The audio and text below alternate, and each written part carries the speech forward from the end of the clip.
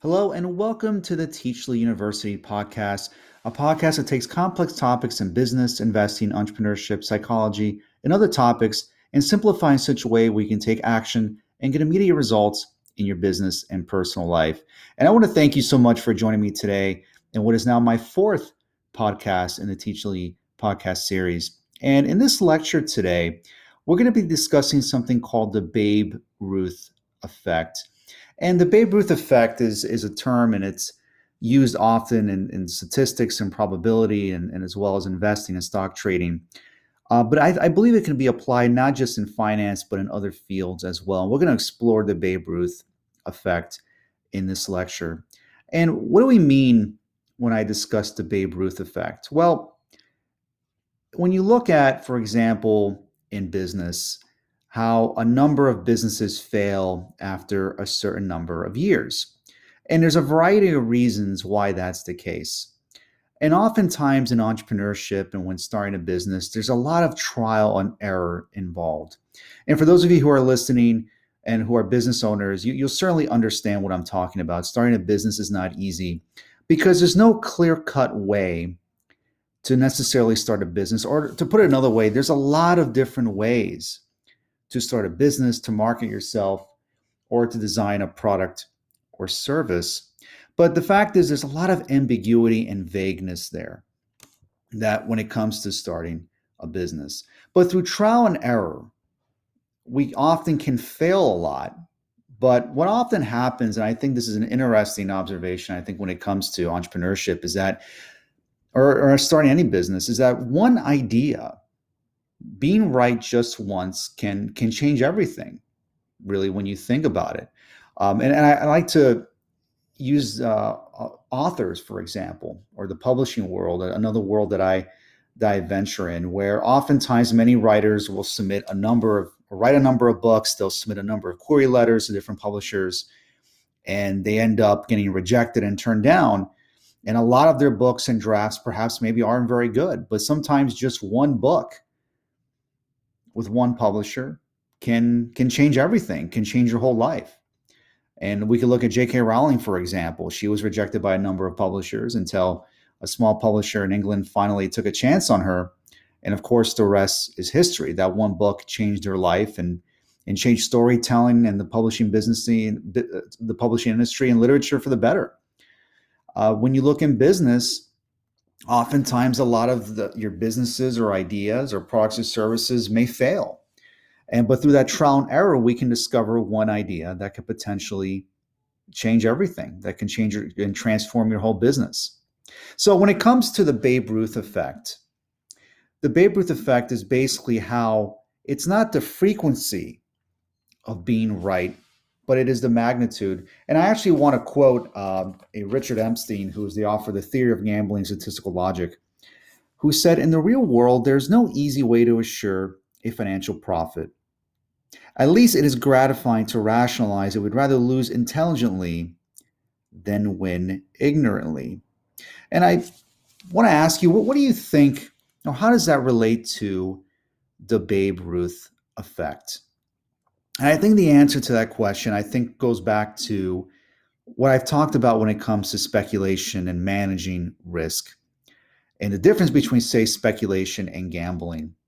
And with gambling, there is no sort of calculation. You're running on raw emotion.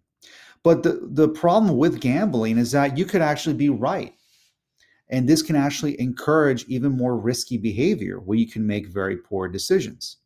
Because even if you're right, you don't know how it is that you were right to begin with, which could be very problematic. Whereas if you lose intelligently, yes, you may have lost, but you lost in a way where you can learn from your mistakes and increase the magnitude of when you are right. And as far as right and wrong, many of us don't like being wrong. We don't like it. It doesn't feel good to fail or to be wrong. We have a bias towards being right because it feels good. We like feeling right or being right because it satisfies our ego. And to quote, and this is actually from an article called The Babe Ruth Effect, and I'm actually going to apply the link to this article on the podcast page. And I'm going to read an excerpt of it called The Downside of Hardwiring. In 1979, Daniel Kahneman and Amos Tversky outlined prospect theory, which identifies economic behaviors that are inconsistent with rational decision making. One of the most significant insights from the theory is that people exhibit significant aversions to losses when making choices between risky outcomes, no matter how small the stakes. In fact, Kahneman and Tversky found that a loss has about 2.5 times the impact of a gain of the same size.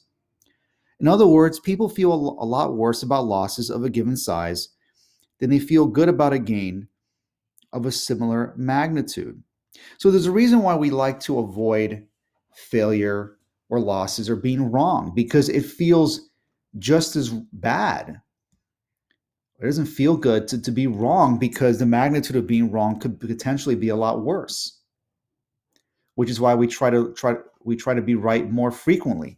But the problem with that mindset is that what was interesting about that, or observing this sort of way of thinking, is that it can actually prevent you from really being able to increase the probability of striking it big, of achieving a goal, or basically being able to hit it big with a decision that you make that could potentially change your life or your business. And to continue on with this article from Kahneman and Tversky, when it comes to the danger of this hardwiring, this behavioral fact means that people are a lot happier when they are right frequently. What's interesting is that being right frequently is not necessarily consistent with an investment portfolio that outperforms its benchmark. And they're referring really to developing an investment portfolio. The percentage of stocks that go up in a portfolio does not determine its performance. It is the dollar change in the portfolio. A few stocks going up or down dramatically will often have a much greater impact on portfolio performance than the batting average. So what are they trying to say here, you think, when it comes to the Babe Ruth effect? Well, what they're trying to say is that you can be wrong a lot, but if you learn how to minimize your risk and learn when to cut your losses, and while increasing the chances of these long tail events, or basically a trade or a stock or an investment. I use those words interchangeably. You have to excuse me on that. But it increases the probability that you can enter a position that can pay off handsomely. When you minimize your risk and maximize the possibility of a huge gain in terms of a stock price, or perhaps maybe when it comes to marketing, through trial and error, one marketing strategy, whether it's a direct mailer, whether it's an email campaign or social media campaign, can potentially transform your business. And in order to get there, however, it does require that we're willing to be wrong. And it is okay to be wrong. But the problem is, again, as I've said, we don't like that feeling. It sucks being wrong. And I've been wrong plenty of times. But in order for us to get it right, it does require that we fail. But I think there's a psychological aspect to this. I guess, this aversion to being wrong. And to quote another white paper article, this is called The Loser's Game by Charles D. Ellis. And I'll actually, again, add this link to the PDF for this. So just to read an excerpt from this, which I think relates to what we're talking about. Psychologists advise us that the more important the old concept of reality is to a person, the more important it is to a sense of self-esteem and sense of inner worth. The more tenaciously he will hold on to the old concept, and the more insistently he will assimilate, ignore, or reject new evidence that conflicts with his old and familiar concept of the world. This behavior is particularly common among very bright people because they can so easily develop and articulate self-persuasive logic to justify the conclusions they want to keep. And this is a great excerpt. And I think what Ellis is really talking about here is that when it comes to experts can have a very narrow-minded view of the world. They have this very narrow view or area of expertise, which is fine. Experts, as I've said, offer value. But the problem with experts is that they have this very narrow view that prevents them from really having a more broader sense of the world. And also this open-mindedness where they can embrace being wrong. Experts don't like being wrong because, well, they proclaim themselves to be experts. Experts are supposed to be right all the time, supposedly, but they're not. Experts are wrong, and they're wrong quite often. And it's because of our past experiences. We have these involuntary reactions to our external environment. We have our personality that was cemented through repetitive thoughts and behaviors and actions that have created these habits and these behaviors that have become part of our personality, and really we have created these unconscious behaviors that we're not even aware of most of the time that we engage in. But yet, when you look at this another way, many of the decisions we make are based on the experiences of the past. We base decisions by looking at a rearview mirror, which is why more often than not we make the same decisions, have the same habits that keep giving us the same results. Hence why so many of us do not like the feeling of being wrong. But there's nothing wrong with, so I'm being redundant here, but there's nothing wrong with failing. Failing is a necessity in order to be able to get where we want to be. And that's where really growth can occur, is when our circumstances make it where it seems like we're not really sure of how it is that we're going to achieve a desired result. For example, maybe you're a stock trader and you're trying to grow your portfolio and you're trying to make more money. And the problem is, however, is that maybe we're struggling. We've had a lot of failed trades and we're not really sure what's going on. We get frustrated and then we get emotional. And once we let our emotions dictate our decisions, absent of any sort of calculation, that's when problems can arise. And that's something that we want to avoid. It requires calculation. But it's really all about staying in the game, or it's having skin in the game, as Nassim Taleb puts in his new book that came out recently. It's having skin in the game. It's staying in the game, and so that you can continue to fight for another day. And that's really where miracles happen. That's where amazing things happen. If you're willing to stay in the game and make calculated risks when it comes to your stock portfolio, when it comes to your business and entrepreneurship, and when it comes to relationships. This can apply to dating as well, believe it or not, because when you think about relationships, there's a lot of volatility when it comes to human interaction. We can't predict what other people are going to do when we interact with them, whether or not they're going to like us or not. And this can create frustration.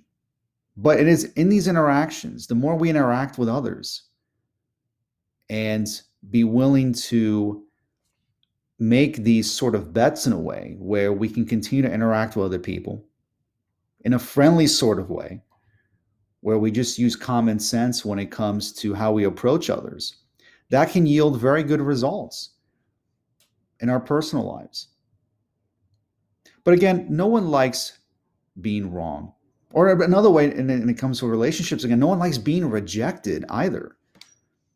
And again, this goes back to these ancestral, psychological rooted behaviors that we've adopted from our Paleolithic ancestors. When it comes to rejection, I mean, think about this. If you look at ancient man survived by living in tribes.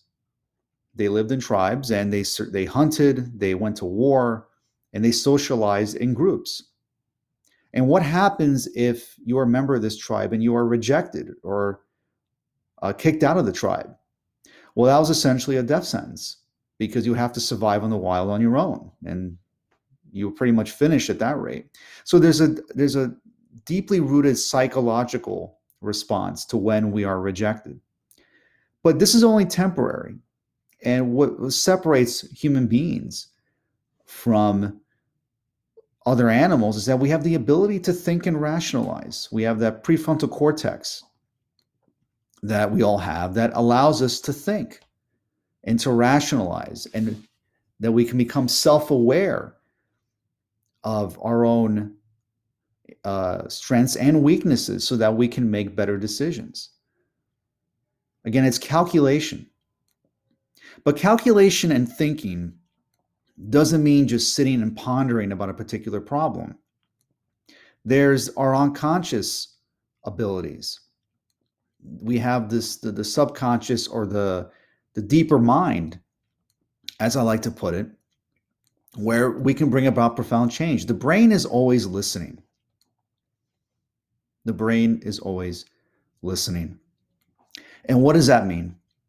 Well, that means that when you think about it, every day we are bombarded with information on a daily basis, from social media, from pundits, from a variety of different sources, and it could be overwhelming. Now, we may think that we're tuning out a lot of this information, but subconsciously we are absorbing all this content on a daily basis that over time can impact our behaviors. If you think about how our personality was even created, since we were children, we were taught to think and act a certain way by teachers, parents, authority figures, friends and family, and so on and so forth. And of course, by our culture. And a lot of this was done without much effort. It was through repetition that over time created these subconscious behaviors that have become part of our personality. And that's when we have this unconscious or involuntary reactions to what happens in our lives. And it's these subconscious behaviors that can determine our reality. And this is where not just our positive behaviors, but also our negative behaviors reside. And if we are to change how we make decisions and how we can increase the probability of success, it requires looking within the subconscious and being able to change the content that we expose ourselves to. What does this have to do really with the Babe Ruth effect? Well, if we are to hit that home run, if we are to get that one great idea, that one book, that one business, that one trade, that one marketing strategy, that one relationship that can change everything, it requires then that we have to change the way we think and act. Again, it was Einstein that said that insanity is doing the same things over and over again until you get a different result. You cannot expect to get that home run or to hit that home run by just keep doing the same things over and over again. That keep causes you to strike out or to get these wins that don't really matter. Being right a lot doesn't necessarily increase the chances of improving your results in your business and your career and your personal life. You can be right a lot, but the risks that you're taking are so minimal that the payoff is small. It's not even worth it. So then that's what leads to procrastination. All of us do things every day, like checking our email and scrolling on social media, or doing other things in our business that, maybe that we execute them or we get them done, but they don't move us any closer to where we want to be. And growth requires that tension. And that's not always easy. It's uncomfortable. It's uncomfortable to that tension in order for us to grow. But it is necessary if we're serious about striking it big. But there's something really profound about making it big, hitting that home run, because it gives us that inspiration to strive. Because once we hit that home run, then it can become easier when it comes to achieving all of our other goals. Because the problem is that many of us, we try to do so many things at the same time. But the problem is that when we try to do everything all at once, we end up not doing anything. We end up not accomplishing anything. It's better to focus on one goal at a time. When you focus on one goal, you can devote all your energies into that one task. And when you accomplish your desired goal, then all of the other goals that you have can fall into place. Because of the Babe Ruth effect, because of the magnitude of that bet that you made, that it can transform your life in so many different ways. And it requires taking chances, not being reckless, managing our risk, knowing what we're getting ourselves into, but it does require risk. Starting a business does require putting up some capital. Maybe not much, but it's required putting up some capital. You might lose some of it. But if you structure your business in such a way that you don't lose your shirt, you don't lose all your money, you can live to fight another day. Or you can take another chance so you can hit that home run. And why the Babe Ruth effect is even called the Babe Ruth effect is that Babe Ruth obviously is one of the most prolific hitters in baseball history. But even with all his home runs and even though he was a great hitter, he struck out a lot. But even with all his strikeouts, he was still one of the most prolific hitters of all time. Sometimes you just have to go for it. And sometimes you just have to be willing to embrace being wrong. Just because you're wrong a lot doesn't necessarily mean you're on the wrong path. It could actually mean that you're one step closer to hitting that home run. So I hope you enjoyed this podcast. I encourage you to visit my website at teachlyuniversity.com. You can view all my courses. Also, you can visit my Udemy page. You can purchase all my courses online. And I encourage you to subscribe to my YouTube channel when you get updates on all my new lectures on YouTube. So thanks so much for listening to this podcast, and I'll see you in the next lecture.